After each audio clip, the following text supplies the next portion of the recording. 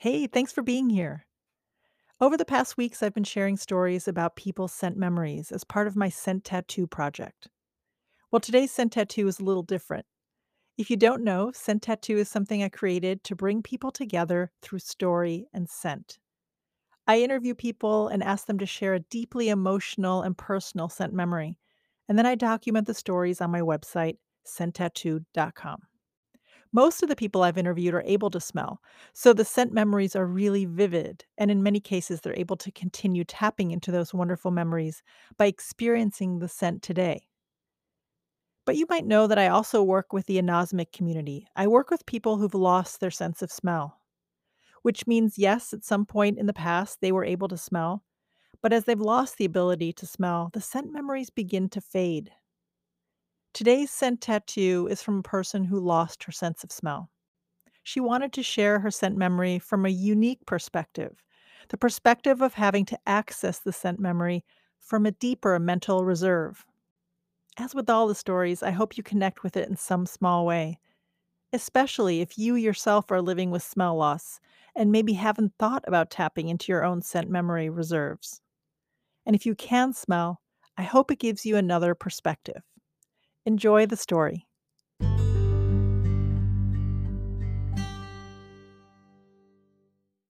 I think I lost my sense of smell in the winter of my freshman year of college. I got really sick. My mom remembers me being sick for over 5 to 6 weeks. It's been almost 11 years now that I can't smell. But I can still distinctly remember the smell of my mom's perfume. She wears a fragrance called Summer Hill by Crabtree and Evelyn. It smells so good. Describing it is hard for me. I think my scent vocabulary is really lacking, and finding the words to describe how things smell is hard, especially when you can't refer to it now. But from what I remember, it's a very flowery smell. I remember the smell of lilac and freesia. It was a light scent, not heavy at all. It definitely smelled like flowers. That smell makes me feel very comforted. The memory of it has a positive connotation. It's very comforting. It smelled delicious. It's just so nice. I'm very grateful because I have a really close relationship with my mom. She's always been one of my closest friends, as well as being my mom. The smell of the fragrance, it reminds me of her, and that's comforting to me. That's safety. Since you can't turn to scent if you wanted to feel calm, what would you go to instead? I think it would be sound. In this case, the lack of sound. I like quiet and solitude, a quiet space where I can read or listen to podcasts. If I do have sound, it would have to be familiar. I'll re listen to podcasts I've enjoyed, and that will make me feel calm. If the scent had a sound, what would it be?